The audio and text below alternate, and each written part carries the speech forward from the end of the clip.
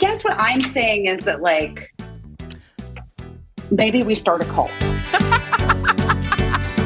I don't know what I'm doing, but I'm doing my best. So I could always go across to the gym because this really just sounds like I'm in a forest. I mean, if I could go into the sauna to do it, then it would be quiet, but then my phone will overheat. Look, so this is great noise, great sound in here. Right. We're inside of a Swedish sauna. Okay. So to be clear to everyone, we recorded the podcast earlier this week, and then but it's garbage. We have to throw it out. And so much happened. But also it's garbage. Like it wasn't even hot takes. We were just like rushing to finish because I just wanted to get to the airport and not have too much stress. Do you know what I mean? Right. Okay. So now you're in Sweden, and so I've been in Sweden. It's right. What time is it there?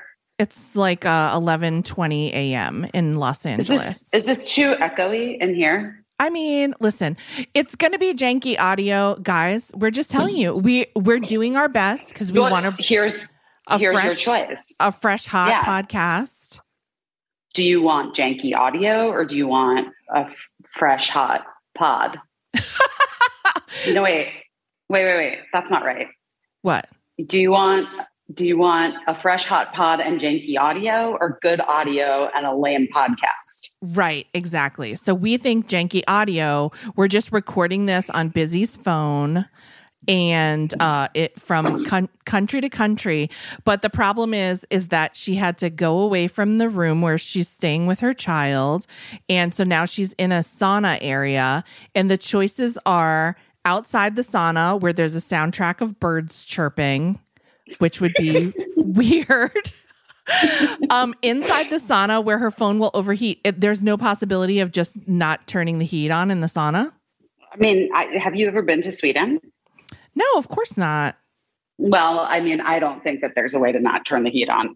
Okay. That's what the saunas are built to do. Okay. I could try to find someone and ask them to turn the music off. I was looking all around in here to see where the controls were for the stereo.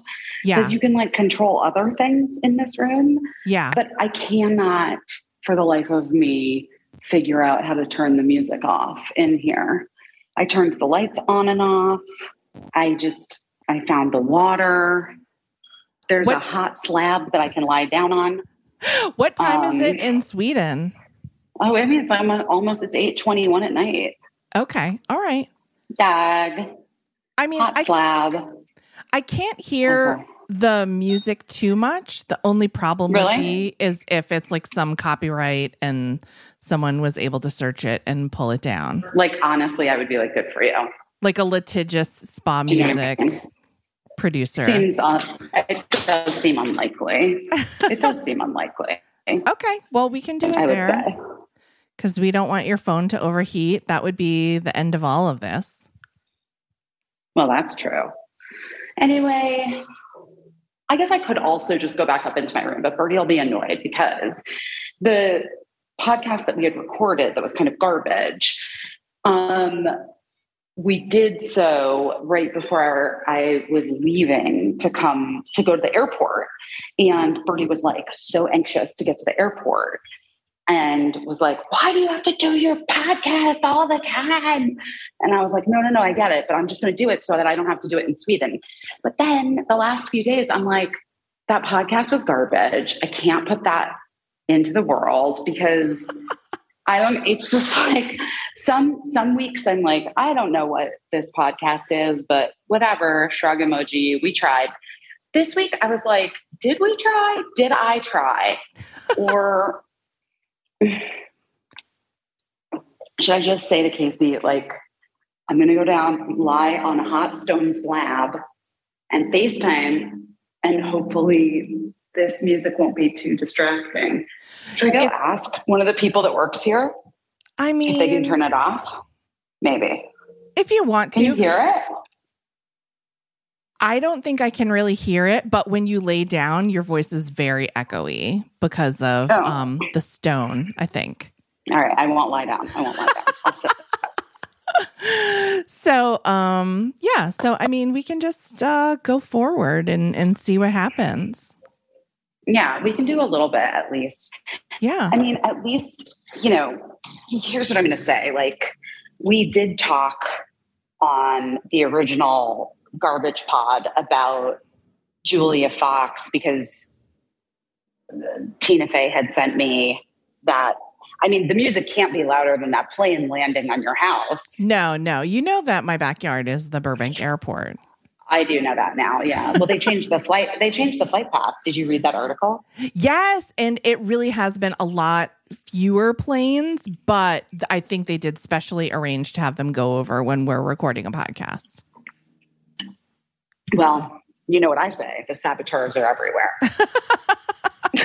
Yes. And I honestly wouldn't be surprised if someone had some taps on us and was just, I don't know, sending those planes, Watching rerouting the detectives. planes.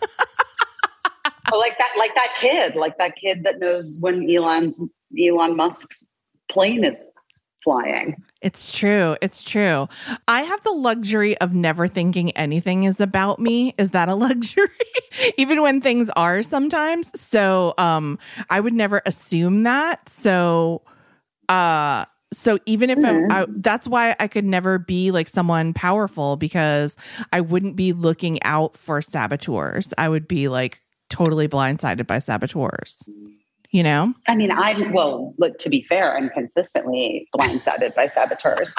But that doesn't mean that I don't think that they're out there waiting to get us. So yeah, I'm in Sweden. It's 8-something at night. We've been here for over 48 hours. No, not over. Almost 48 hours, I guess. Yeah. We had the craziest thing. You get my close friends' Instagram stories. Did you see them? Yes. Yeah. Well, you guys, sorry, but guess what? I do post close friends' Instagram stories to all you out there. And I know you're like, but we're close friends. And that's true. But also sometimes my child is like, you can't post that for everyone that follows you. You have to just do your close friends. Yeah. And it's also just FYI, a lot of people are sometimes shitty to you when you post things, and they, everyone has an opinion and that's fine. But sometimes you post a fairly innocuous thing, or sometimes maybe even controversial, but then you have to deal with the fallout of, 2 million people sharing their thoughts on how you did something that they wouldn't have done or whatever. So, I utilize the close friends at times. button. Yes. At times, not all rarely. the time. Some people really rarely abuse it. Yeah. Some people really, I'm like, well, because I don't know about you, but if I see that green ring on someone's thing, I'm immediately like, ooh, close friends, click. I want to know. Yes. And right? then, and then if it's just a duplicate of a photo that they already posted, I'm like, what's happening? You're abusing the close friends. Lame. You made me. Lame. No, but I'll do stuff with my kids that's just for people that I really know IRL. Yeah. And so anyway, I posted these stories, but now I'm just going to tell you about them. But you listen to the podcast, so you're another level. Yeah, you're like close friend. Yeah, because there's yes, there are tiers, I guess. Yes, I mean there are tiers. Yes, and then there are tears. Yes, but anyway, so tears with eyes and tears from eyes. With E and tears from eyes. Oh, very good, very good. So anyway, I posted some close friend stories of Birdie and my journey to Stockholm, which was truly wild because we flew Finnair direct from New York to Stockholm, and the plane was basically empty. Yes. We were in business class. It was just a 2-class plane, so they call the front of the plane business, right? Yeah. And lost you. Okay. Hello. Sorry, you know what I did? What? I pressed my AirPod. Oh, it wasn't even the seas between us that made us get disconnected. It was just pressing. No, not at all. Yeah. But anyways, it was so. And like when we bought the tickets, I remember thinking like, this is not that much money for like this overseas flight. Like I was like surprised by it. Yeah. Do you know what I mean? Yeah. But I guess, you know, COVID, etc. Yeah. It's the middle of freaking winter. Right. Why is anyone coming to Stockholm except for us? So anyway, but yeah, we get on the flight and the flight attendants point us to the front cabin. We go and it's like, you know, it looks like an, you know, first class or whatever, business class cabin with the lie flat seats, which is like all I ever want when I fly a long haul flight because I just need to sleep. Obviously, jet lag already is like the worst bummer of all time.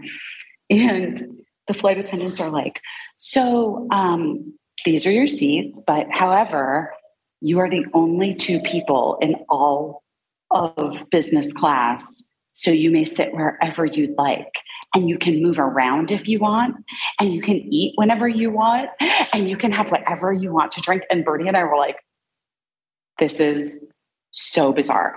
But beyond that, I'm not even kidding you. I think there were like 20 people on the entire flight. There was like no one on the flight. Oh, it was weird. Gosh, that's wild. And they still had they still flew it and they didn't cancel it. Well, I guess you can't really, but I feel like other businesses maybe do that. Like, oh, like a college class. If nobody signs up for a college class, they're like, we're not doing this for 7 of you. What are you talking about, Casey? Since literally the year 2001. Yeah. You're not on a flight that's less than 70% sold ever. Like, and if your flight is, they cancel it. And then I didn't know that. I thought they didn't. Yes. No, that's what airlines do. They cancel the flights and then they like clump you in with other planes, other flights. Right. I don't fly that much and I don't fly internationally hardly ever. But this is like, I'm just saying like, this has just been the way that the airline industry has been since like the early 2000s. Yeah. Like after 9/11, which is like, if they didn't have enough crew or they didn't have enough, or they haven't sold enough seats, they won't fly the legs of the, whatever. Yeah. It's really, and then they'll just like book you on the next flight. Huh. It's wild. Here's what I know about the airlines is that they've been, a lot of people that I know that were former flight attendants have gone back to work because the airlines have been offering them so much money, like a lot, like double or triple sometimes what they were making before, to attend to flights because, they have been so in need of flight attendants, which I guess because people are traveling more again. And, just observations that we've made that people have been behaving wildly on airplanes. But then I also just learned this week that flight attendants are not paid for the boarding process.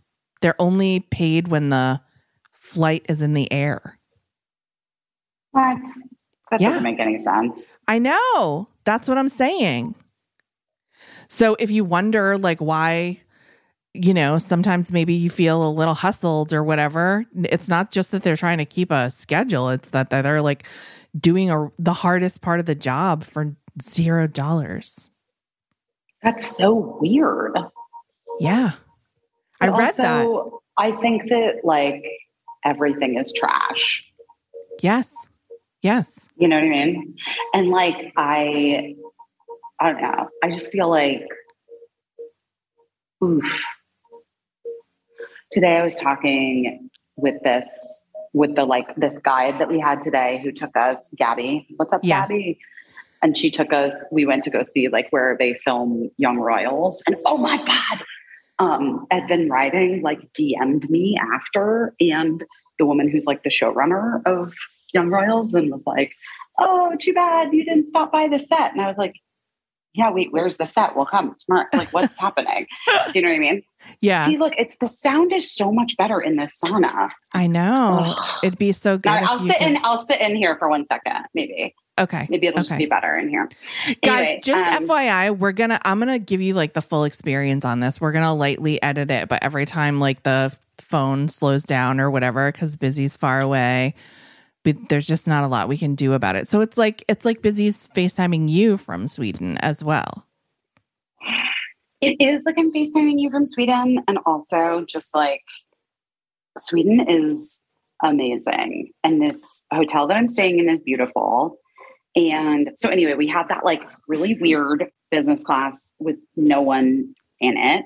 Yeah. And I was slept. thinking that everybody on the plane must have been so delighted, including the flight attendants, because it was a very easy boarding process, I bet. Yes. But you know what? I probably shouldn't even. I don't know. I felt like, I felt like there were several non-uniformed military people on my flight. Oh, that makes sense. That probably makes sense. Does it? Yeah, that might have been because of the Ukraine.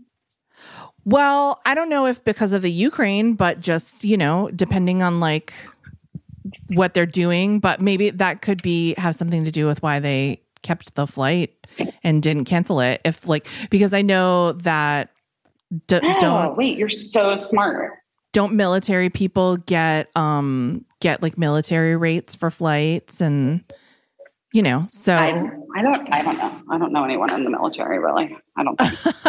I'm not saying that like disparaging. No, you just don't. It's just not your life. But yeah, I think so. So maybe that's why, because if military people were traveling some reason, I don't know if it's necessarily because of the Ukraine, not saying it is or it isn't, but I got nervous that they were like secretly, my imagination goes wild.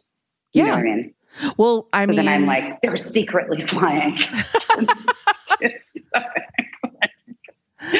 I go like all of a sudden, like I was like, I'm on the plane with Jason Bourne. Yeah. Do you know what I mean? They're doing a scout for the future conflict in the Ukraine. Right. And it was like, well, also we're going to Stockholm. It's not far. Everything's pretty close. Yeah. That's what's crazy about Europe, guys. Everything is pretty close. Relatively close. But so anyway, we got here. It's been fun. I had another weird one of those like sliding doors / moments of like 2 years ago exactly and today. Brody was too jet lagged this evening to go out to dinner.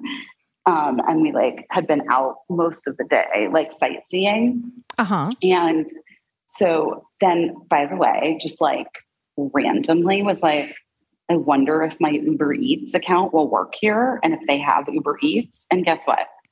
It totally does. Yeah.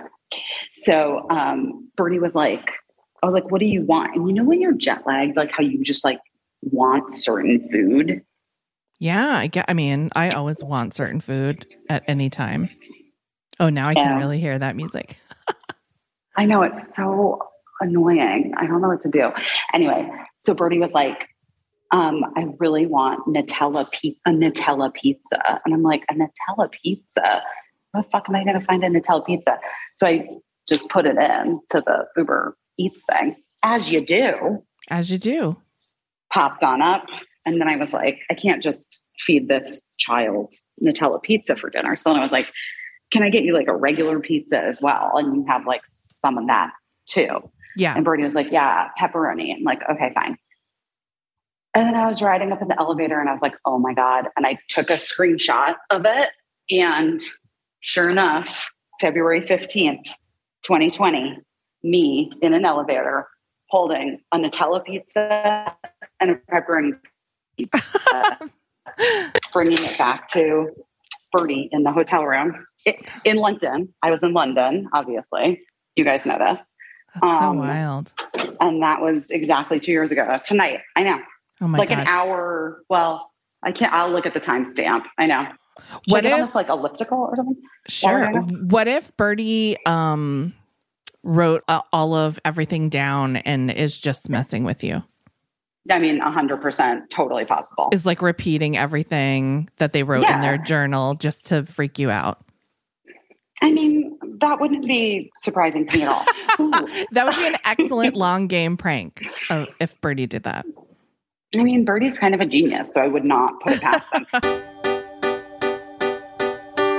Guys, you know I've said it before. Listen, I was eating nachos today. That's right. But you know what I love? You know what I love? I love Sakara.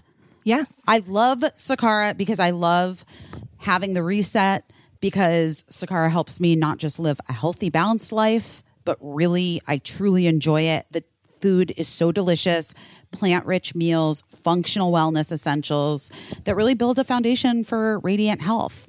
And I like to have a balance in my life. Sakara is a wellness company anchored in food as medicine, on a mission to nourish your body through the power of plants. It is delivered directly to your door. It gives you all the tools you need to transform your life with their organic, ready-to-eat meal delivery program and their functional wellness essentials with powerful plant-based ingredients. And the breakfasts, lunches, and dinners are delicious. And they boost your energy, support your digestion. It's one of my favorite things. You know, we've talked about it before. I've had it, like, I go back to it time and time again. I don't even read the rave reviews from Vogue, Goop, and the New York Times. I don't need them because I have my own rave reviews. And I'm giving it to you. You guys should try it. You should try it. Just try it. Right now, Sakara is offering our listeners 20% off your first order when you go to sakara.com/busy or enter code busy at checkout. That's Sakara, SAKARA.com/busy to get 20% off your first order. Sakara.com/busy. Okay, guys. So listen, obviously you go to the OBGYN for your annual checkup and you get swabbed, but a lot of people forget about checking in with their fertility. And it's often a thing that people don't do until they're thinking about kids. And then they're like, oh, wait, what? And everybody knows how to prevent pregnancy, but what if you want to plan for it? Well, here's what I'm going to say. What if I told you could get important fertility insight without going to the doctor or even leaving home? I mean, knowledge is power. When you know more, you can make better decisions. That's where modern fertility comes in. Modern fertility was created as an easy, affordable way to test your fertility hormones at home with a simple finger prick. You mail it in with a prepaid label and you get your personalized test results within 10 days. Here's why I like it. I am done having children, but I got insight into my hormone levels and my ovarian reserve, aka how many eggs you have compared to other women your age, and other important fertility factors. It's just information. Knowledge is power. We know this. The results go deep into what every hormone means, and you can talk one-on-one with a fertility nurse to review your results and options for next steps. Traditional testing with your doctor can be very, very expensive, over $1,000. But modern fertility gets you the same information at $159. It's just a fraction of the price.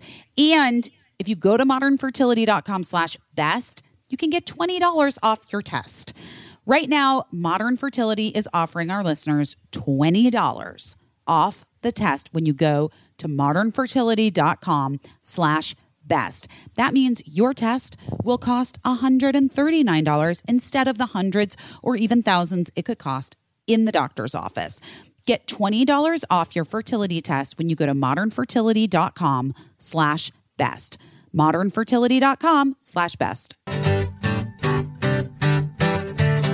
But wait, also, it's so funny. One of my friends, Chrissy B. Chrissy. What's up, Chrissy? We went on this like European trip, Christine and Kate and I, when we were in high school. Yeah. We were 15. I think Kate was 16, but I hadn't turned 16 yet. Anyway. And Christine was like cleaning out some stuff the other day and sent she had found like slip from a hotel that we had stayed at. And it was like somebody had left word for us. and it was from our teacher. And it was like and it was our teacher's name. And then it was to the party girls in room 272. and then the message was in all caps, call me as soon as you get in. Because I think that we had like gone out partying and we were not supposed to. Oh my gosh. She was on to us. And so she just was like, absolutely not, party girls. Like, so did I tell you about that? Like how weird that trip was? Because it was like, I kind of wrote about it a little bit in my book. Yes. But it was like that student travel trip. And it was supposed to be like, it was supposed to be our high school group and then like 2 other high school groups. And it was our high school group and 1 other high school group from Indiana. And then a group of like senior citizens accidentally got put in. And I think you mentioned that one time. I have. Yeah. And like, the more I think about it, the more I'm like, it's such a movie waiting to happen. It's so insane. Like these say the word. Octogenarian. Octogenarian. What? That was so weird. I couldn't say it for a second. My brain just like completely shorted out. Octogenarians, like with these teenagers, you know, like on a bus driving like 7 different cities in Europe in like 3 weeks. And they learn from, you know, the kids learn from that, but who learns from who? Whatever. I don't know. You guys, you work on the tagline. All I'm saying is that like, I do think it's a good movie. Senior Trip is the name of it. Obviously, it's called Senior Trip, Casey. Casey, and it's sold. We've just sold it now to Reese Witherspoon. Reese Witherspoon actually turned it into an NFT, and we sold it. And it's I believe we just made $7 billion. So that's awesome, Casey. Congratulations! Good job. Good job. I'm so proud of you. I'm just so proud of you, really. You know what I'm proud of? I'm proud of us. And I'm proud of we did it together. Us. Yeah. And like sticking to our dream and our vision and just like the creative process, you know, and just like really keeping creativity at the forefront of this mission and the community, and you know, and like, and quality control. And quality control and just being a part of the community and like finding things that just like reflect us back to us. Yes. You know what I mean? Yeah, sure. Like, because you know what? At the end of the day, Casey, do you know who my muse is at the end of the day? Your muse is you. My muse is Julia Fox. I don't know what the fuck you're talking about. Yeah, so you were saying Tina had sent you this clip of Julia Fox talking about like her boyfriend, Kanye West. And so we talked in the old garbage pod that you'll never hear. We're going to post it. Don't you worry about that, guys. Oh, we're posting that shit. No, nothing goes to waste. Not here. This is like, that podcast has already been turned into an NFT, and Paris Hilton holds the URL for it. And we're using every part of the animal. But we talked about how this interview that she gave that Tina must have texted to you, where she's just like talking about how she and Kanye call each other boyfriend and girlfriend, but they never really had the conversation, and how she's been the interview's wild. Muses to multiple people. But then because it was pre-recorded, like by the time we even had like loaded it up to edit that podcast, Kanye and Julia had broken up. So, but also like what's so wild is like just the trajectory of it. And then like immediately 2 seconds later, she's on the cover of the Cut magazine with the headline, Julia Fox is her own muse. And like, I'm like, who's her PR team, A? Yes. And like, B, well, that's like a whole new level of Gretchen Mol on the cover of Vanity Fair as Hollywood's new it girl. Do you know what I mean? Yeah. And that is such a deep cut that if you don't know what I'm referencing there, you're gonna need to do your own research. You just have to do your own research on that. But yeah, like, it's interesting. She's a hustler. Like she's a hustler, baby, which I respect. I respect a hustle. I she definitely said that respect a about hustle. herself, that she's like a number one hustler. And so that, but like kudos, as we used to say, as our friend Paul F. Tompkins says, kudos to her and the PR team for like one day talking about being in a relationship and with a very famous person and being amused to some very famous people, to like the next day being on the cover of The Cut post relationship, maybe 2 days later, to be fair. It was, but from the time that it took me to fly to Sweden, but I still have jet lag. Like I'm still jet lagged. Yeah, it's all over. It was so fast that like I'm not even over my jet lag yet. And she's like over the Kanye. She said, and when I left America, I was like, I was in my headspace. If you had asked me, not that I would say like, oh, that's Kanye West's new muse. Right. / girlfriend. Yeah, that's what the information that you had. But I was just going on the information that she gave me. Yeah. Because via the internet. Also, like, I mean, bless, like it really goes to show you what like a wildly patriarchal like culture we live in, that literally dating someone who's very, very famous.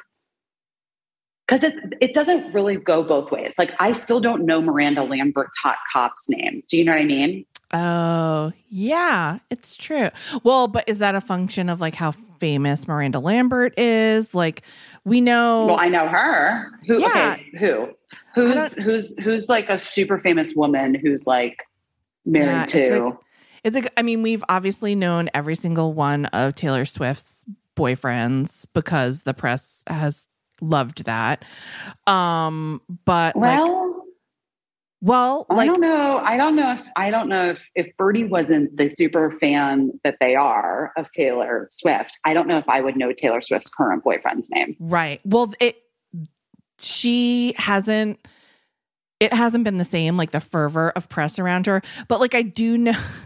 I was gonna say that I think you might know if somebody was like Lady Gaga famous. I don't know. Lady Gaga. Who was Lady Gaga dating? Who was Lady Gaga engaged to? I don't remember that guy's name. It was someone who was like somebody, but I can't remember. Yeah, he was like on like not Reno 911, like Chicago 911 or Chicago paramedics to the rescue, or Chicago. We're in Chicago and lots of bad things happen. So we have hunky guys that solve it. What is it? What are those shows called? Chicago Heat, Chicago Fire, Chicago Fire. He was on Chicago Fire. You guys, it took me such a long walk to get there, but I think it was Chicago Fire. But I can't remember his name. And then I was thinking, like, I know Adele has a really handsome, nice boyfriend. Who's rich, very rich. Yeah, but I don't know his name. I know. Is his name Rich? Wait. No, I'm not kidding. I'm not kidding. Is his name? I think. Wait. I think his name is Rich Paul.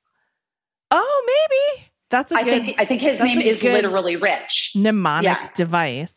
I know that Ariana Grande was recently married. Yeah, don't know who that guy is. He's a real estate agent, and they seem very happy. Yes, Rich Paul is Adele's boyfriend. He's a sports agent, an American sports agent. So anyway, good remembering on Rich. Well, but you're right. Be honest, though. Wait, full disclosure. What? I know someone else in LA who dated him a while ago. Oh, okay. So that's kind of unfair because I like that was like in my that was in my brain space because another like a friend of mine who had dated him. But I think what you're saying holds up. I think we don't often know the significant and important others in someone's in a very famous woman's relationship, but we often know the woman on a man's arm. Yeah, 100%. Interesting. I Also- wonder why that is. I mean, patriarchy, yes, but like, I wonder. Because women are seen as prizes. Maybe. Yeah, maybe that's it. And also maybe it's just like, you know, when Dorothy goes to Oz and they like all the people in Oz start primping her up in preparation to meet the wizard. Like maybe that's what happens when a woman starts dating like a famous guy, is that everybody's like, we have to make this woman more famous. So that she's like, because he deserves that. yeah. This yeah. is what I'm saying, because he deserves that, right? That's why everybody loves a movie where like a super famous guy just like dates a regular girl, like fictional super famous guy. Like Win a Date with Tad Hamilton. Yes. Did you watch the show Starstruck? Nope. Oh my God, it's so funny and so good. It's not. What is it? Is it new? It came out for me. It came out for me. That's how I say things. It came out during the pandemic, and I watched it twice because Notting Hill, right? Yeah, like that's yeah. like, Starstruck is a millennial in London juggling two dead-end jobs and navigating the awkward morning after the night when she discovers the complications of accidentally having a one-night stand with someone who's very famous, a film star that she didn't realize was a film star. But it's that's the Notting Hill. Yes. That is literally Notting Hill. It's so good. But this show, Starstruck, highly recommend if you haven't seen it. It's very, very funny and charming and lovable. I mean, all right, I'm in. I'll watch it. The lead woman, whose name is sorry. It's so obnoxious when I Google things on, I believe it's pronounced Rose Matafeo. She's Jessie. She's the lead character, and she's so good. I highly recommend. All right, maybe I'll go watch that with Birdie now, because we finished the Hunger Games 4 movies. And this is the one thing that I have to say, like, Birdie is so funny because, like, it's not like, they're not like other teens. Like, they get into things that were popular like years ago. Yeah. Oh, my kids were like that too. Maybe that is actually what being a teenager is like now, just because everything is available all the time to you. Yeah. So like, you don't have to watch something the minute it comes out or listen to something the minute the album drops. Like you actually have time. You've got time to like discover. So luxurious because they have the benefit of what's coming out now, plus all the back catalog of everything. So my older son wasn't so much like that. He just, he actually didn't consume a ton of media. But my younger son, who's like a huge pop culture fan, he was very much like that. Like he would just get into something and consume it. He still is like that. Like he's watching The Sopranos right now, which it seems like a lot of people are doing a rewatch of The Sopranos. The one thing I will say that was like the most fun period for me, speaking of Ben McKenzie, who we brought up, is that I watched The OC when it first came out, because like I just watched it as a fan, and then when they were like tweens, they stumbled into watching The OC and they were like, this show is amazing. So we did like a complete rewatch of The OC as a family, and it was delightful, and it remains like a very pleasant memory for my entire family.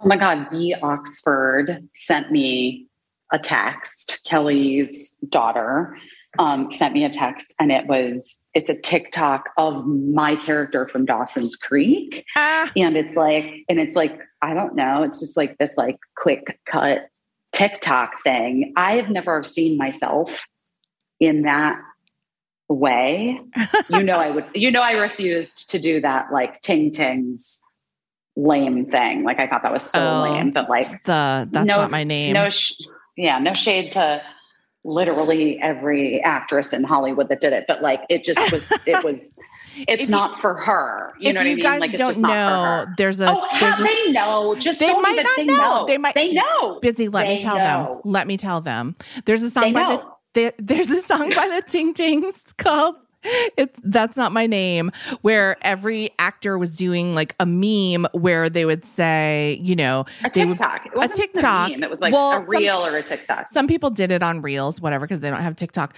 But where they would be like, you know, put text on the screen while the song was playing saying, you know, my name is Busy, but sometimes they call me, and then clips of all their past roles with the names.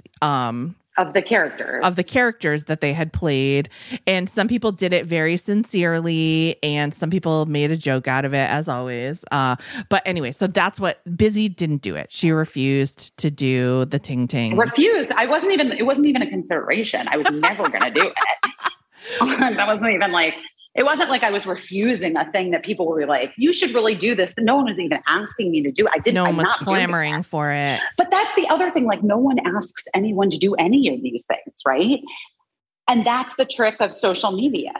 My friend Lauren Ashley Smith, who is one of the producers, executive producer of a Black Lady sketch show, she was cataloging everyone on Instagram. She was cataloging which celebrities were doing the "It's Not My Name" meme, and it was very humorous to me. I always wonder, it's a chicken or egg situation. I wonder if it's a social media person working for the person saying, you have to do this, everyone's doing it, and they're like, okay, whatever, you do it and throw it up there. Or if it's like a celebrity begging a social media manager, being like, we have to do this, everyone's doing it, I gotta stay current.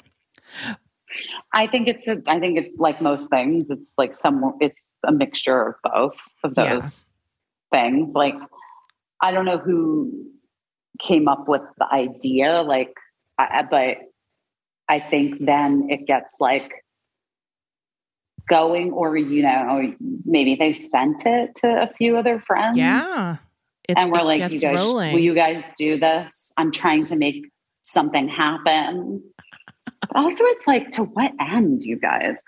I don't know. And like, to me, it just seems so weirdly braggy, where it's like, I've been this beloved character, like I've been a beloved character in like 4,000 different things. And it's like, just became like a weird, like just use IMDb, guys. Like, it's just so weird to me. Like, I don't know. It was like a new way that actresses could like brag about how rad they are. Sorry, I sound so bitter, but I just like, it annoyed the fuck out of me. It just was like, it felt so lame and like. Do you want to know, the trend took off on TikTok in January 2022 and attracted celebrities, including Alicia Silverstone, Drew Barrymore, The Rock, and Kevin Chamberlain, among others. Who's Kevin Chamberlain? I was wondering that myself, but I was just going to pretend like I knew who that was, but I'm sure I'd recognize Kevin Chamberlain if I saw them. Are you? Yeah, I mean, probably. I'm looking this up on knowyourmeme.com, which is where, whenever you wonder where something came from, often knowyourmeme.com knows. It is unclear who started the trend. One of the earliest examples was uploaded to TikTok on January 15th, 2022 by TikToker Golden Bash 7, where they showcased their puppy's name, then all the other names they call her over That's Not My Name. And it gained 3.2 million views in 3 weeks. So it had a cute origin, and then one of the first celebs to take part in the trend was Alicia Silverstone, and she got 1.1 million views on hers in 2 weeks. But the puppy still beat her.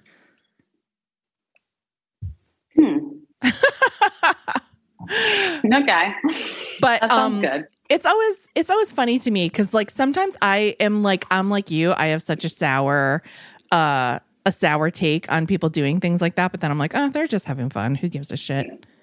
Well, here's what I'm saying. Like, you know how I was screaming, whatever it was last week. I don't remember when. Like, I don't believe anything. Like, I think everything is a trick. Like, that's that's the kind of thing where it's like, I feel like this is a trick. And I just am like, I feel like I don't know what the trick is. And even I guess the like Julia Fox, the Cut magazine, Julia Fox is her own muse, the interview that she gave on the podcast, like that came out like 5 days ago, like all of it seemed to me like a trick. You know what I mean? And like, it's not that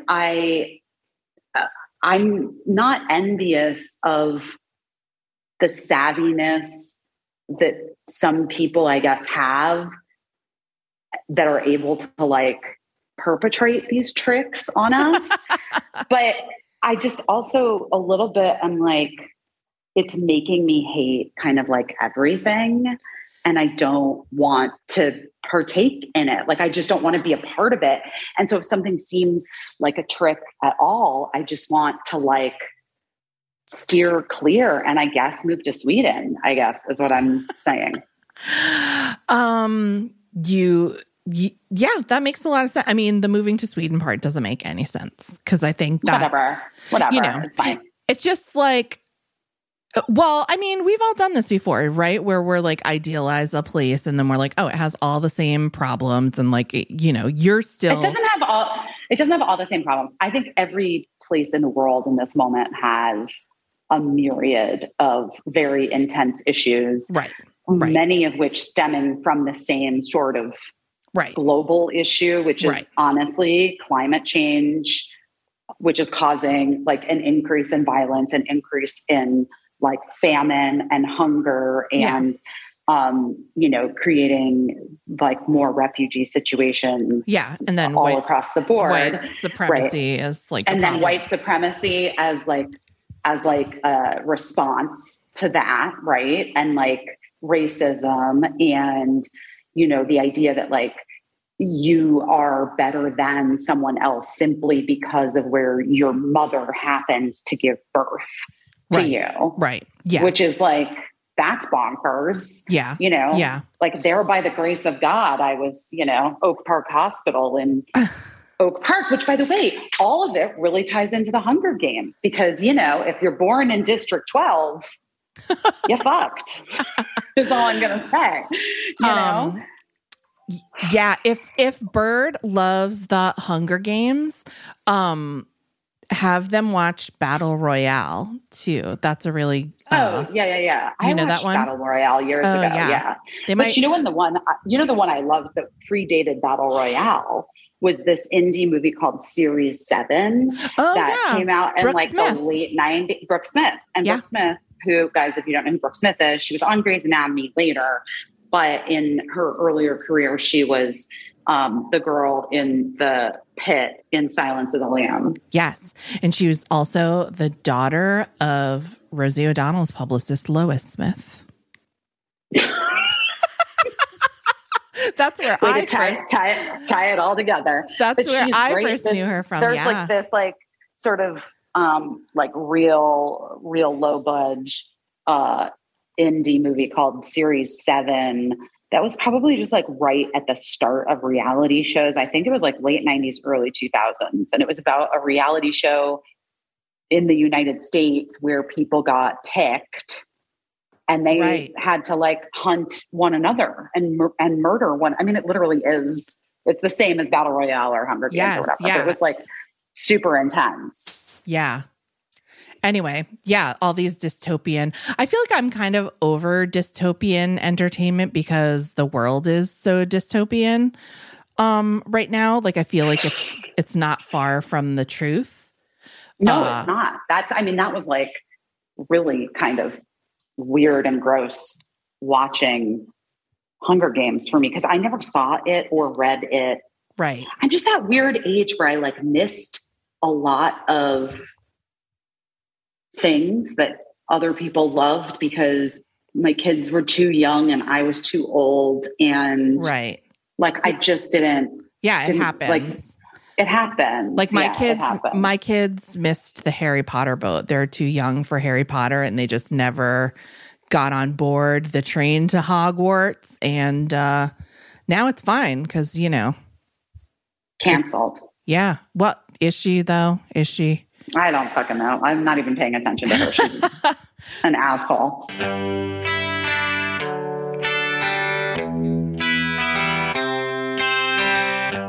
Listen, guys, you know we talk about mental health and well-being on this pod a lot.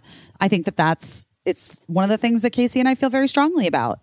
And learning how to manage your daily stress and anxiety is something that a lot of people want to do, and many people don't know where to even start. Enter Noom Mood. They're here to guide you to mental wellness and give you tools. I think tools are like the best. I think that's the best thing you can get, especially when we're talking about feeling good mentally. You'll feel empowered to take on whatever life throws at you. What do you like about it, Case? I just feel like it's really easy to use. So you take this mental wellness journey just one step at a time. They have a guided approach. It teaches you the power of shifting your mindset, and it's just a couple minutes a day. So if you've been thinking that this is an area in your life that you need to work on, this is a really, really easy way to do it. Yeah, I like this too. I mean, I think that it helps you to feel sort of like less stressed, and you know that you're doing something daily that's helping and giving you tools, right? And it's really convenient. It's like basically about 10 minutes a day. So you can do it whenever, wherever you are. And it's all backed by science. The lessons are based on psychological principles that teach you about your relationship with stress and anxiety. Which affects everything, by the way. It affects your happiness while you're awake. It affects the quality of your sleep while you're asleep. It affects the quality of your work. Whatever you're trying to do, unnecessary stress or anxiety is just there, always hanging over your head. And this is a really good, simple way to get rid of it.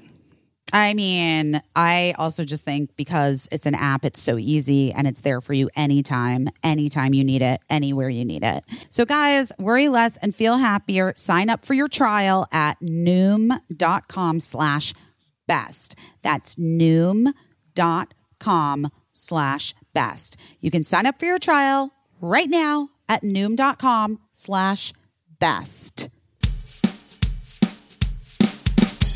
Casey, we've talked about this before. And we're going to talk about it again. Yes. If I were to have to go on a date and I found out that the guy is like, doesn't really care about like reproductive justice. That'd be what it. a waste of time. What a waste of time. It's a deal breaker.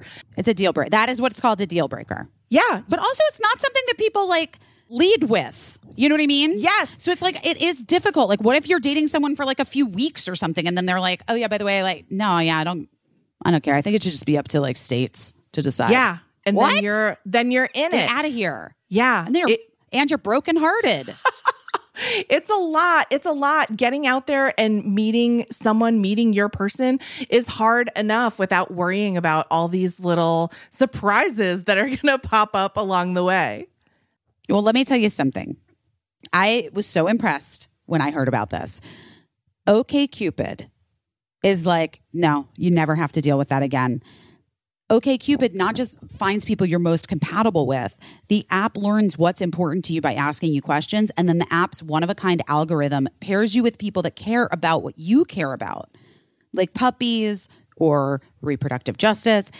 And it's the only dating app in the world that lets you filter out people that don't care about the issue you care about. Yeah, you just want to know that you're with a like-minded person who cares about and enjoys the similar things, compatible things. So I think this is really the way to go. If I was a dating woman, I'd be very excited to get started on OkCupid. Listen, I mean, it would be the only way I would do it. That's it. I wouldn't be able to do it any other way. Everyone who's listening, go on OkCupid right now. Join right now because we want to hear your stories about guys that you're meeting and women and whoever you're meeting. People. How about people? Anyone you're meeting? The people you're meeting. And please email us with your stories so that we can hear about them because that will make us happy. We'd like to live vicariously. OkCupid.com. Yes. Download the app. It's time to find your person. Yeah. Get OkCupid. But so anyway, yeah, so we were talking about like the whole publicity game and like how, well, it's interesting because like the Kanye Julia Fox thing seems like it seems like something that would be fun to watch if it was a fictional drama. Like it's that fast paced.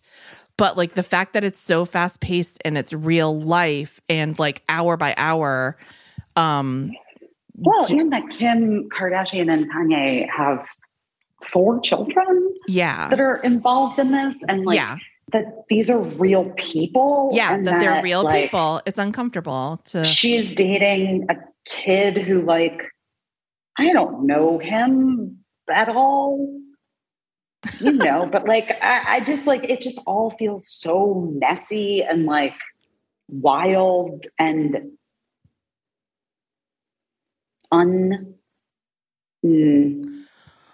what's the word? It makes me feel like gross. Gross. I mean, listen, like Pete Davidson feels like a kid, but he's actually a grown man. But he's 28. 28 is not even 30. Do you know what I mean? I totally know what you mean, but then I'm like, I'll see like a 14-year-old completely held responsible as an adult for something that they did, and then like a 40-year-old not being held responsible for anything that they did. So it's fucked up. But he's legally a grown man and she's a grown woman, and I don't begrudge anyone anything that's happening in their lives, but I just feel about it. Like I said, like if this was the OC, I'd be like, hot damn, this is a great episode. But it's the same reason that I feel weird about reality television, because I don't find trauma entertaining, and I don't find fear entertaining, and I don't find sadness entertaining. So it's kind of like I feel not at ease watching this unfold, because like if people were having this kind of like, if people were having a disagreement in a restaurant, I would want to move away from it. You know what I mean? Oh my God. Has that ever happened to you? Where people are having just like a huge fight in a restaurant? Yeah, I lived in New York City. It happened like, I remember a couple years ago. I can't remember when, if it was before the pandemic or I can't remember, but it was in Charleston and we were sitting like sort of at the booth next to like a man and a woman. And he was like berating the woman in such a horrible way. And like, I felt paralyzed. Like I didn't know what to do. Do you know what I mean? And like, yeah. Well, I didn't do anything. Yeah. Well, it's uncomfortable. And it's like, we've talked about this before, like where your sister sort of intervened and helped someone. Oh, that's right. Wait, maybe we talked about my situation. No, maybe I don't this think we happened did. while we were doing a podcast. Who knows? Whatever. I mean, one time, I probably talked about this before. One time we were like at the Christmas tree farm cutting down a Christmas tree. And like this family that looked like they could have stepped out of an LL Bean catalog, they just started berating one of their children, like their teenage daughter, so much that the entire fucking Christmas tree farm stopped sawing their trees to like turn around and look at these people. And like before I could really even say anything, my older son went over and like got in the doorway of the minivan and said to the kid, "Are you okay? Do you want to come sit with my family while you call someone to get you?" Because like he was just like, it was too much. I was like, whatever the kid did, it was too much, and it wasn't the right place. And they had her parents had totally lost the thread on like how to do this. You know? Which, by the way, as a parent, can I just say but as a person, oh my God, Casey, that's what this episode is. I thought it was, I'm my own muse, but it's really like, you got to find the thread. Like we have lost the thread as a nation, as a people, maybe even worldwide. Most people have lost the thread at this point, because I do know that feeling as a parent. And I've been thinking obviously a lot about my trip in 2020 to London with Birdie, and just how different that time in my life was, with everything. And how hard things were with Birdie, and how I felt like I had lost the thread. Yes. I literally understand flew the kid across the world. We were in LA for 2.5 days to try, because I thought it would make some sort of substantive difference in what was happening for them emotionally. And I mean, if that's not losing the thread. Right. Well, think about it. I mean, okay, so to use that phrase, when you lose the thread, there's a couple things that can happen. You can lose the thread when you're desperate to do something. And that makes so much sense to me, that you're desperate on behalf of your child to change something for them. I've been in that position myself, you know? I know. But also there are times when you just lose the thread your own self about what it is that you're doing and how you think you're accomplishing something. And we've all been there too. Like everybody, I think everyone has had a moment where they've been so angry and so frustrated that they just see red, and and you're carrying too many things, and the first thing that you drop is the thread. And that's also always the theme of this podcast. Like, community is so important, because you need someone around you to be like, oh, you dropped that. You better put everything down and pick that one most important thing back up. You do. But you also need someone who's going to be like, hey, you dropped that. And also look at me. It's okay. Mm-hmm. Because we can find it again. I will find it again with you. Yes. And that's why I think so much about single parents in particular, because I was raised by a single parent, and just how when you're just trying to do life and do the things that you're doing as a parent, and you don't have the support that you need, how quickly you can get fucking pulled underwater, just how quickly.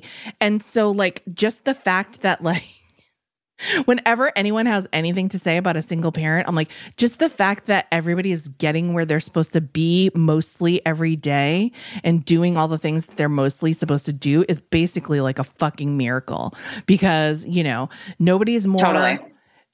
We say about so many people have said during this pandemic, particularly, I just feel like this country said, oh, you're on your own. You're on your own. Sorry. And nobody has been more on their own than a single parent who's trying to keep not just themselves alive, but however many kids they have. And so there's that. But I also think about people that are just kind of on their own and don't feel like they have a support system. And so that's something that's really important to me. And I think about it a lot. And I think about well, how do we fix that? Right. So listen, I posted a thing I don't know when, last week, about how Birdie hadn't turned in their Hunger Games paragraphs, multiple paragraphs on the Hunger Games, but that their English teacher was being pretty cool about it. Just you have to do this work, but I understand this is a hard time. And I do think that what I've heard and what I know to be true, I just know it to be true, that people all over the country are feeling that thing. And especially teachers, and especially healthcare workers, and especially people who, are operating under a regulated business or system or whatever, that hasn't made any concessions for the trauma of the last 2 years. Yes. Those people are feeling totally left to they've not only lost the thread, someone let go of the thread. And so they're actually holding a thread, but the thread goes to nowhere. Right. And a lot of people commented on my Instagram, well, that must be nice. Your kid is probably in a private school. I would love it if the school I worked for, or the school board, or the blah, blah, blah, blah, blah, whatever, was able to help us, because more teachers are leaving their positions than ever before. we know more healthcare workers are leaving their positions. Like people are like, we're fucking out. Like, I'm not doing this anymore because there's no sense of support and no sense of community, and like banging, pots and pans at 6 p.m. every night for like 3 months is like fine. But, where's the help after the fact, and the support and the mental health support for all of these people. And also like the change in structure of like the way that things used to be, like it just doesn't work anymore, given what everybody's been through and where we're at now. Right. And I think that while like on a very macro level, like when I'm here and like talking to this woman today, Sweden has an incredible like living wage situation here. People are taken care of. They have like, you get like a year and a half paid paternity or maternity leave. Right. Come on. Yeah. And then in addition to that, starting at 1 year old, it's like affordable childcare for every kid. Right. Like this, it's like there's a lot that is taken into consideration in terms of like supporting people here and helping them to live their best lives. But the guide was telling me today that they were having like a major issue with elder care in Sweden. Yeah. And that it's like one of the lowest paying jobs here. And so people don't want to do it. And I was like, that is, again, because, we went through this a couple months ago. I talked about it. Like elder care in the States too, is we're not valuing the right things in our society and in our culture, says the girl who gets paid too much to pretend to be a pop star on television. But like, we just aren't. Like, I mean, at least, I don't know. I mean, I can justify whatever. We all should be getting paid more money. That's the bottom line. I mean, not me. I'm fine. But I just mean that like, we need to figure out a way. I don't know. How do we do it? See, look, I just lost the thread. It makes sense that people would sort of take a step back, because for so long we've been underpaying teachers and being like, use your resourcefulness, use your creativity. By the way, we're going to be up your ass about every single thing you teach and how you teach it, because we need kids to hit these test benchmarks. And like, what good does that do? Like, what kind of an education is that for a kid? Like, nobody knows what a kid knows better than their parents and their teachers. And we've put parents and teachers at odds, because teachers are dealing with a frustrating situation and parents are dealing with the fallout of that frustrating situation and feeling like their child's needs aren't being attended to, like as an individual person. Like I used to always tell my son, who had like, some issues in school, like school is like a bicycle factory and you are a violin. And so like the machines that they have in place there aren't made to make or fix violins. And so you can either go there and just deal with how everything doesn't fit the right way, or we can try to figure something else out that's tailored more to you. But that's a hard situation, because school is such a part of our culture and part of like just our society. Like, okay, wait. So, but here's what I think, though. Here's the thread that I think I was trying to put through the fucking eye of the tiniest yes, eye of a needle. I want to hear. Okay. I think that because my friend Sarah Sophie Flicker posted this thing, I don't know, but the thing was like, we have an opportunity to like actually deliver on the promise of not letting this all be for naught and like building a better society. Right. And then I DM'd her and I wrote, yeah, but how? Like, you know what I mean? Like, obviously, yes, but how do we do that? And so, like I was saying, like, I can see the big picture is like super, super overwhelming, right? Yeah. And so I think we have to like just literally think very, very small. Right.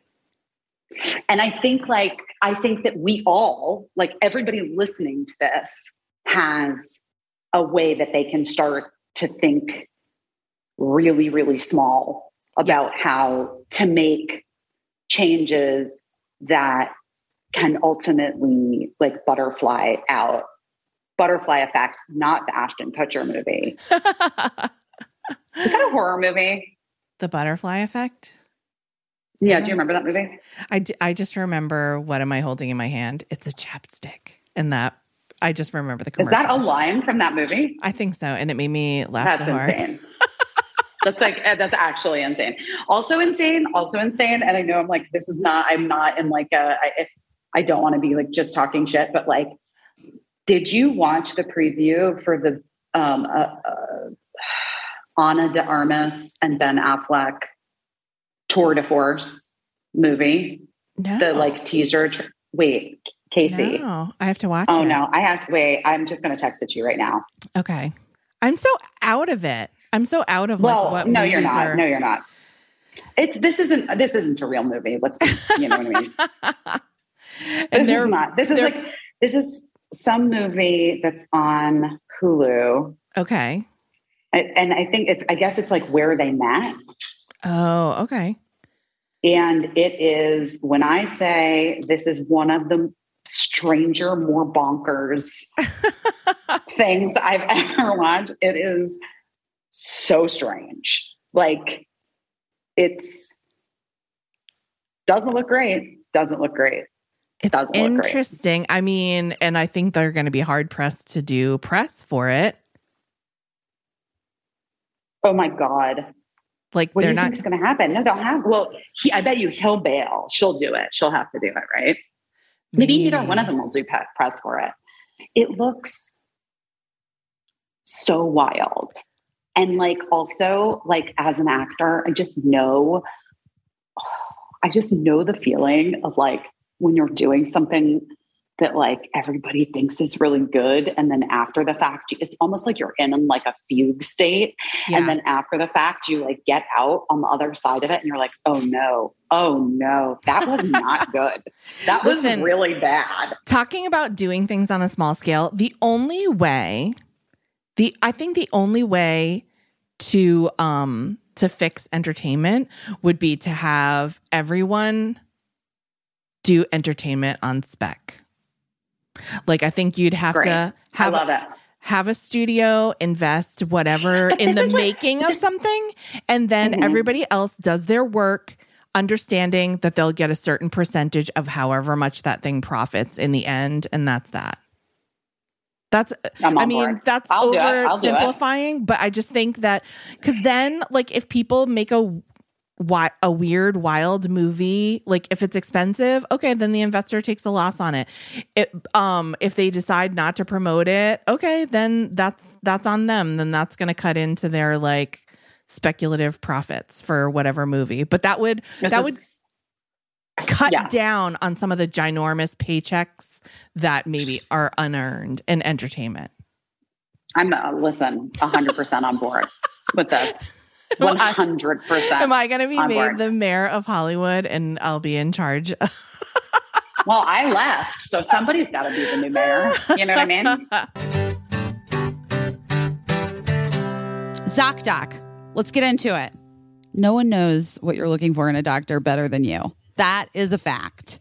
No one's better at giving you the tools to find the perfect doctor than ZocDoc. Casey and I swear by it.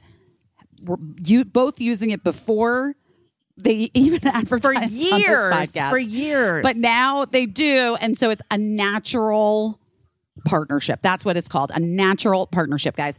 Because ZocDoc makes it so easy to find and book a doctor that's right for you, who doesn't, and it doesn't need to be like a terrible experience. You'll know that they take your insurance. You know that they will be able to get you an appointment. That they specialize in the thing that they specialize in the thing that you need. I mean, with ZocDoc, you can focus on doctors in your network, and it's kind of just the greatest thing. ZocDoc is a free app. Yes, that shows you doctors who are patient reviewed, take your insurance, and are available when you need them. You guys, I don't even know what am I saying to you? You know what I mean? Like, how have you not already downloaded this? I cannot stress to you how much we're all looking for things to make our lives easier. I can't stress to you how much ZocDoc makes your life easier. It's just one really stressful task you can cross right off your list when you need it. Well, millions of people use ZocDoc, and we are two of them. And now we want you to go to ZocDoc.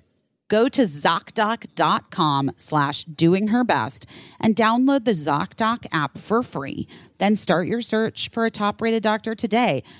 Lots of the doctors are available within 24 hours. That's ZocDoc, ZocDoc.com/doingherbest. ZocDoc.com/doingherbest. Truebill is the app that helps you identify and stop paying for subscriptions that you don't need, want, or simply forget about. Yeah. Is your ex still using your Netflix? That's what one woman found out after she downloaded Truebill, which finds and cancels subscriptions with just a tap. Because companies make subscriptions hard to cancel, Truebill makes it incredibly simple. Just link your accounts and Truebill will cancel your unwanted subscriptions in one tap. They do it all for you. You don't even have to talk to anyone. Average users save $720 a year using Truebill. That's incredible. Truebill user Matthew B. says, in a matter of seconds, I saved $660 for the year on my DirecTV bill, saved $120 for the year on my SiriusXM bill, saved $840 a year on car insurance. That is wild. Don't fall for subscription scams. Start canceling today at Truebill.com/best. Go right now, Truebill.com/best. It could save you hundreds a year.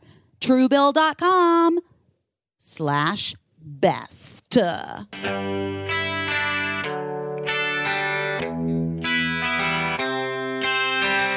But like, okay, wait. So listen, but like, so we have to think like, I don't know what it is. If it's organizing, I don't know what we're doing, guys. I'm just saying we gotta start brainstorming. I think we have to start brainstorming. Listen, we're gonna throw out some bad ideas. Some things will be great. We just have to start.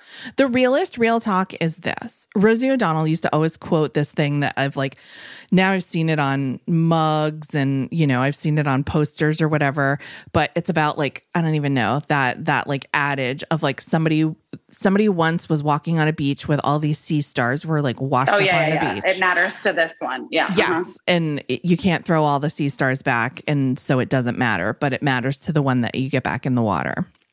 Is an inelegant way. You'll find it said more elegantly on Etsy. But I think that's kind of what you're talking about. And guys, it's a different metaphor than Jesus and the footsteps. Okay. Yes. Just so you know, because when I was little, I got the two conflated and I was like, I don't understand what starfish have to do with Jesus.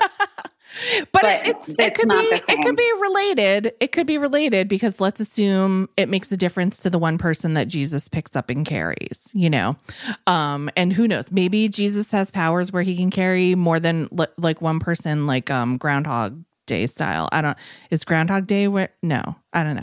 I'm mixing up. I don't literally see that we're off. Yeah. We've lost the thread. We've lost the thread. But here's the thing that I will say. I just think that for the most part, what is really going to make a change is we know that money beyond a certain point, beyond having a certain point of wealth, that money doesn't actually make people more secure or satisfied or happy. No, it makes them insane and try to push NFTs on you. So I don't know exactly, but that's a thing. I think that's been proven. It's a caveat to money can't buy happiness. And then scientists and psychologists have studied and said, actually, that's not true. It can make you happy up to a point, but then there gets to a point of wealth where you can't be made happier or healthier by having more money. And so beyond that point, is like kind of extraneous.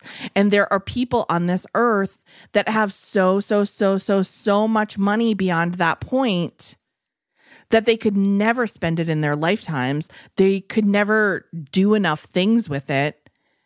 And so I think like it really is just a matter of like people who have money giving money to people who don't have money. You know, I just think that's what it is. And I think a lot of the things that like, it's so weird. Like this, again, this goes back to Rosie O'Donnell. And like, I think I worked with her when like 9/11 was happening. A lot of things happened during the time that I worked, a lot of like huge world events. And she was always being asked to participate in like a telethon or something, blah, blah, blah, blah, blah. And she always had the same question. Why don't we each write a check for $1 million instead of like, why do we have to do this show? You know, like where we're asking people who like worked 16 hours today to like make a donation. Why don't we all the people who are gonna like ask all these people, it'd just be so easy for us to each write a check for $1 million and we wouldn't even have to do this. And everybody would always be like, nah, not so fast like that. Let's not go wild, you know? So she was always like, she had so many charities that she was involved with, including like, she had this thing called For All Kids Foundation, which was just a foundation to help children in need. And her stipulation was that it had to have zero overhead. No one could, it was all like 100% everything was going to the kids, including like all of the money that she was putting into it, but anything that corporations and other wealthy people were putting into it. So, you know, so that really like shaped my idea of like what charity is. We've kind of talked about this before. Like it's great to like form a committee and to try to have a fundraiser, but it's kind of like bake sales, right? Like schools have bake sales all the time to like raise money for new uniforms for the football team. But it's like by the time you tell someone they have to go buy a box of cake mix and they have to, a mom has to bake a cake and then they sell it for like $7, that goes to the football team. Like it would have just been easier just to give the $7. You know? And so I kind of 100%. Feel like a ton of philanthropy is sort of the same thing. And it's really about like the show and about like feeling like you're doing something. And like you have to cajole people into being entertained where they feel like, oh, like I'm here and I'm like showing off for other people. So I'm bidding in this auction or whatever the fuck is happening, or it's an honor to be asked to be an ambassador for this. It really just like, I don't know. We just don't have fucking time for that shit anymore. Just write a check.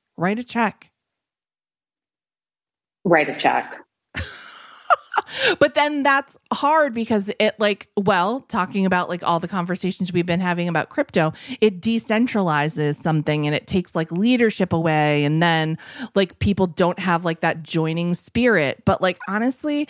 But this is what I'm saying about like community. You know what I mean? Like, I do actually think there has to be also a way to peel it away, to peel away the layers like an onion, and to like figure out how to give both the community and togetherness, the community and the like, you are a part of a sum that has been missing in our culture and society. And also, but also the problem is like the super rich people, like the billionaires, they're not opening their pocketbooks. Do you know what I mean? Like Jeff Bezos ain't doing it. He's not willing to like part with he is like Gollum with the little, that's what happens. Right. It's like once you pass that point in wealth, like they do become like precious, like my precious hoarders, you know, where they have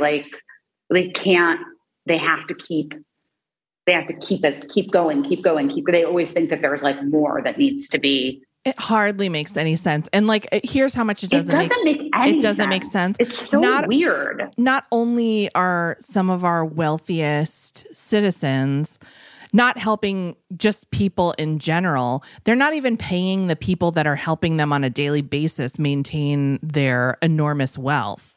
So, you know, they're not even paying them a living wage. They're not even keeping them safe.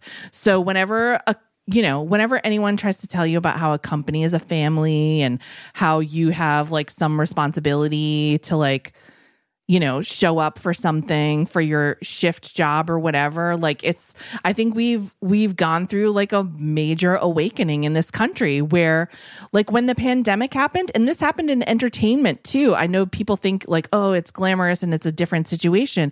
In entertainment, so many people who used to work behind the scenes on TV shows got sent home. And it was like, you're on your own. All the times we told you this was a family. And so that's why we stayed till 11 o'clock and like rack our brains to come up with entertaining shit. All the times that you missed a holiday because this is a family and we're all working together to make this art. Well, you don't kick out half your family when a fucking pandemic happens, but that happened to so many people in so many jobs that people were furloughed. Well, I was going to say part of what's so complicated about, is this cool now that I'm in the lobby? Now Busy's in the hotel lobby and there's also music happening. And I'm wearing my robe and people are having fancy dinners, but I'm like trying to steal a Coke for Birdie. Just shh. Don't tell anyone I'm here. No. You guys, there's people literally eating fancy dinner. And Busy's right, in like Busy's in a robe. I'm in a robe. Well, in the lobby of the hotel. This hotel is so nice. Do you think that also like Sweden is very nice? Yeah. Yeah. It is. But it's also like, there's like, I don't know, 1/7 of the population of like Los Angeles in the entire country here or something. Right. And like I was reading that they have, you know, an Islamophobia problem and that. Well, this is what I was talking to the lady about today, is that part of their recent rise in like, racism and Islamophobia, the racist ideology is people's belief that helping too many others is going to take away from their own children's futures or whatever. Do you know what I mean? Like that there won't be enough to go around, I guess, that wasn't what she thought. She was just like explaining where the rise has come from. I totally, it's not dissimilar to the United States, even if it seems more prevalent here, and maybe that's like a function of the media, or maybe it's just more intense here and we're a more divided country. But yeah, Sweden also has an anti-Semitism problem, which, you know, I think for me, it's been shocking to me to see here in the United States just how much not only anti-Semitism continues, but the sentiment continues to grow. And so to hear like that's happening in Sweden too really sucks. It really sucks. Yeah. You know? And so I guess this is all like, a problem with trying to protect something that's not threatened. Right. But this is like, all of us have to start to think critically about like how to solve these issues and not like expect someone else or a government or to be able to do it for us. Like we have to be the ones that are like, okay, so what does this mean? Like what? Oh my God, wait. I think it was Phoebe. Did I ever tell you this? I don't know. Abby, Mark's writing partner and directing partner, Abby's little kid, Phoebe, who's now like a 16-year-old person. When she was a baby, she would like point at things, or you would be talking and she would say, "What's this means?" Like just, and so then it was like, you know, like when you have like a baby in your life that says a thing or whatever, and then everybody around the baby starts to say that thing. It becomes a catchphrase. You know? Yeah. It becomes a catchphrase. Well, I mean, famously, like the Olsen twins, You got it, dude. How rude. You got Oh, it, that dude. was Jodie Sweetin. Wait, what was it? The twins were, Yeah. you got it, dude. How And- rude. Oh, How- how rude was Jodie Sweetin? Yeah. Got it. Okay, got it. Yeah, got yeah. it. Did she say it even in Fuller House? Like as like a grown ass adult, did she say how rude? She Oh, must have, You right? know better than I'm assuming, I yes. didn't really watch it, but I'm assuming, yes. anyway, the point being that sometimes it will just pop into my head what's this means. Because and I'll just hear like baby Phoebe from 15 years ago being, saying, what's this means? But like, I do think that that's where the onus is on all of us to say, like, what's this means and figure out ways of ending it. Yeah, I mean, there's a couple things I want to say about that. The first is that it's like when we're trying not to use plastic straws because we're like, we don't want to contribute anymore. But then you learn that like the amount of plastic we use in single-use plastics is so much smaller than the amount of plastics used by corporate America. And it's wild. And like what us changing all of our habits at home probably won't put a dent in what needs to be done. So that's like demoralizing. One, that's a really demoralizing situation. And then the other thing I wanted to say, I actually forgot what I wanted to say. Casey, did you lose the thread? I lost the thread of what I was trying to say. But I'm sure I'll think of it. But that's a demoralizing situation. What I was saying is like, when you look at like the global of it, like anti-Semitism is on the rise,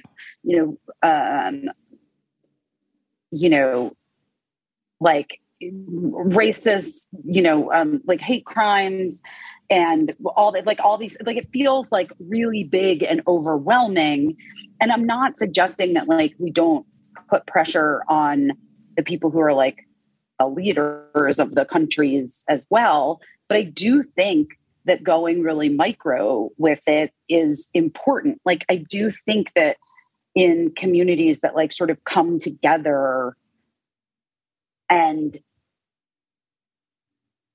show resolve to end a thing, Right. like they have, that works. Like that is proof, like it is proven that Yeah. there is success in that, like, and that's why I'm saying that I too am overwhelmed very frequently with like the macro of it all, Right, like right. especially now, Yes, Yes. but I think that there is like, to tie into like what you so eloquently said a couple of weeks ago about how dangerous it is for people when they feel as though they don't belong and they really want to, and everybody really does want to belong to something. Yes.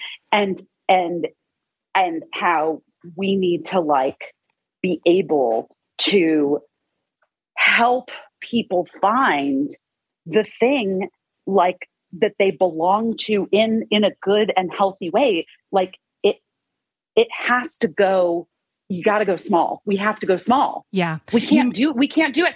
I was like, even looking at like our friend Nithya, who, ran for city council in Los Angeles and won, and it's been having a fucking hell of a time, like a beast of a time, because, well, I don't know. I've been looking at it and trying to figure it out. I mean, part of me thinks that it's like the pool is too large.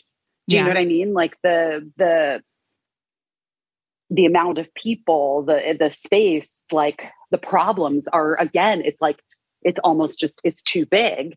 And on a smaller, like on paring it down and looking like smaller, like there's been lots of success that she's had in community organizing and people coming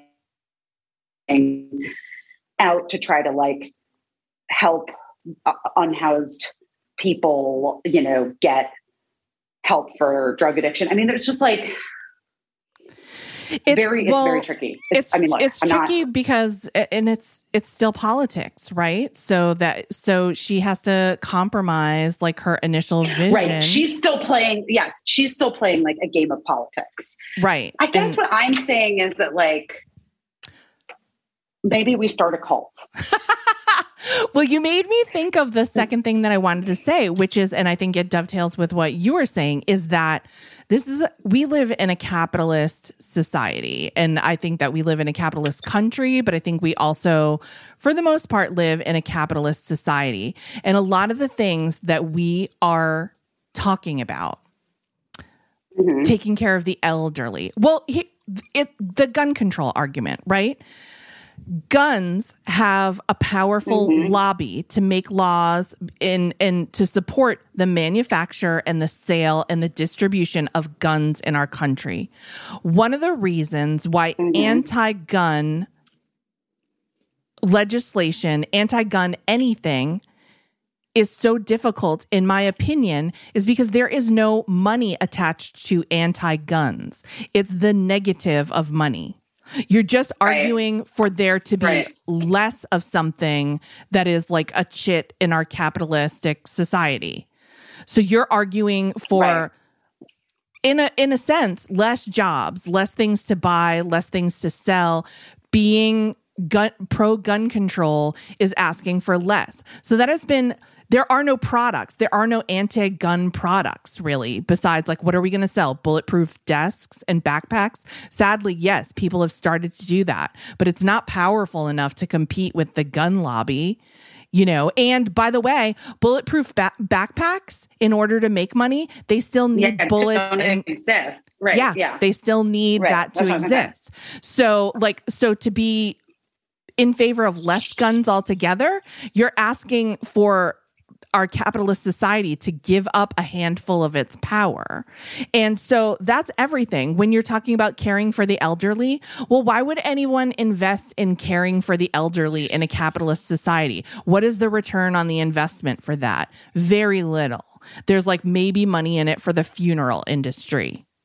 Yeah, but there's no money. I mean, but there is money in education of the young, but they're not seeing it as such, and therefore it like there should be a vested interest in good education, because there are bigger thinkers, more inventors, more patent getters, or whatever the fuck, right? But think about it.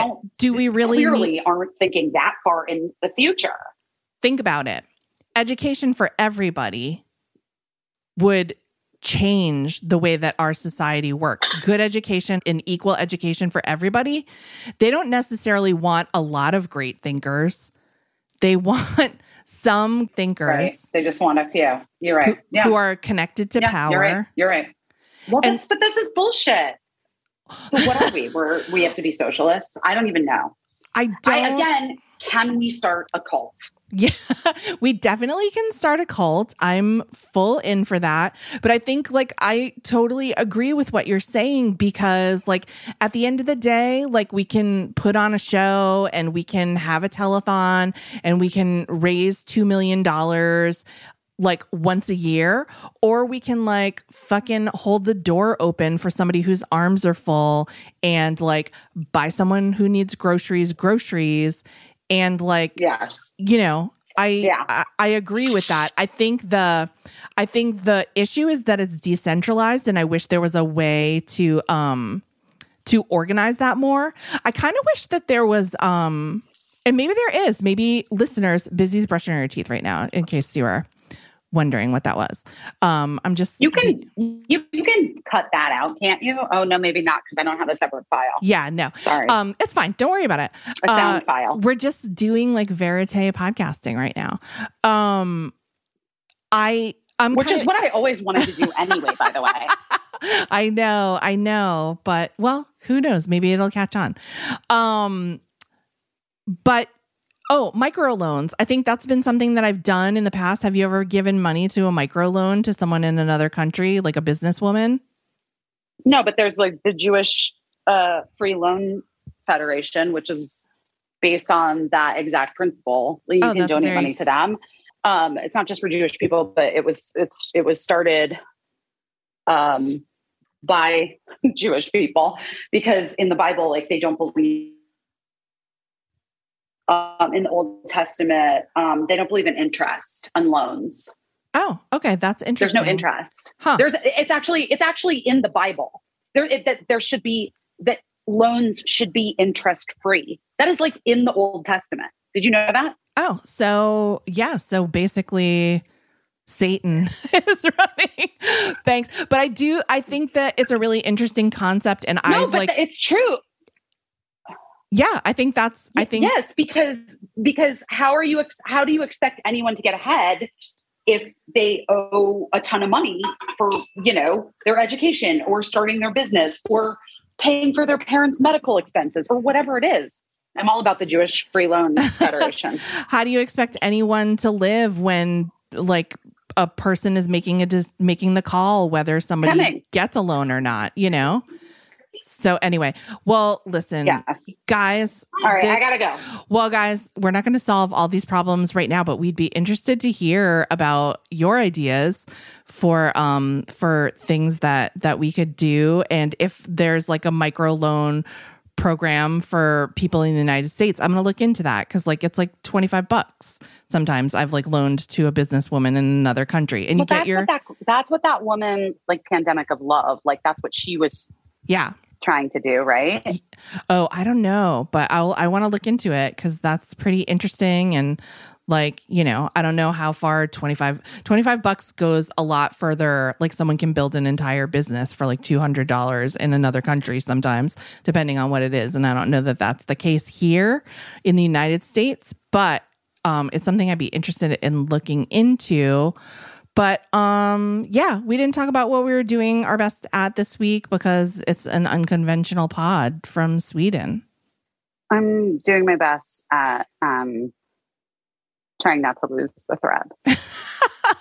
And I'm doing my best at, I tried to make a boundary by putting an out of office message on my Gmail. And I was like, no one ever emails me except for this one person that's hounding me to like work together on something. But like, and if anyone's listening to this, Casey, fine, I will stop emailing you. If anyone's listening to this, you think you're that person. Trust me, you're not that person. But so I put kind of a passive aggressive out of office message on my email, being like, and I literally said, if this is an emergency, hopefully you can just handle it, because nothing that we do is life or death, and it'll be fine.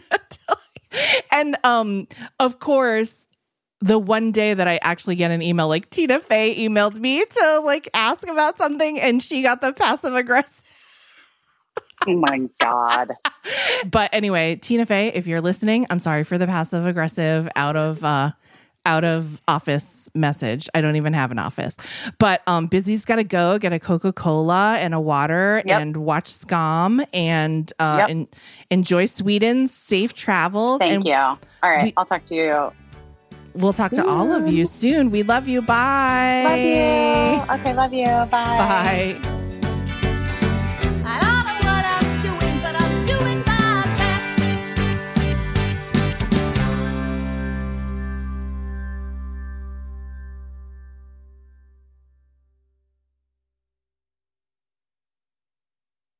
Oh no.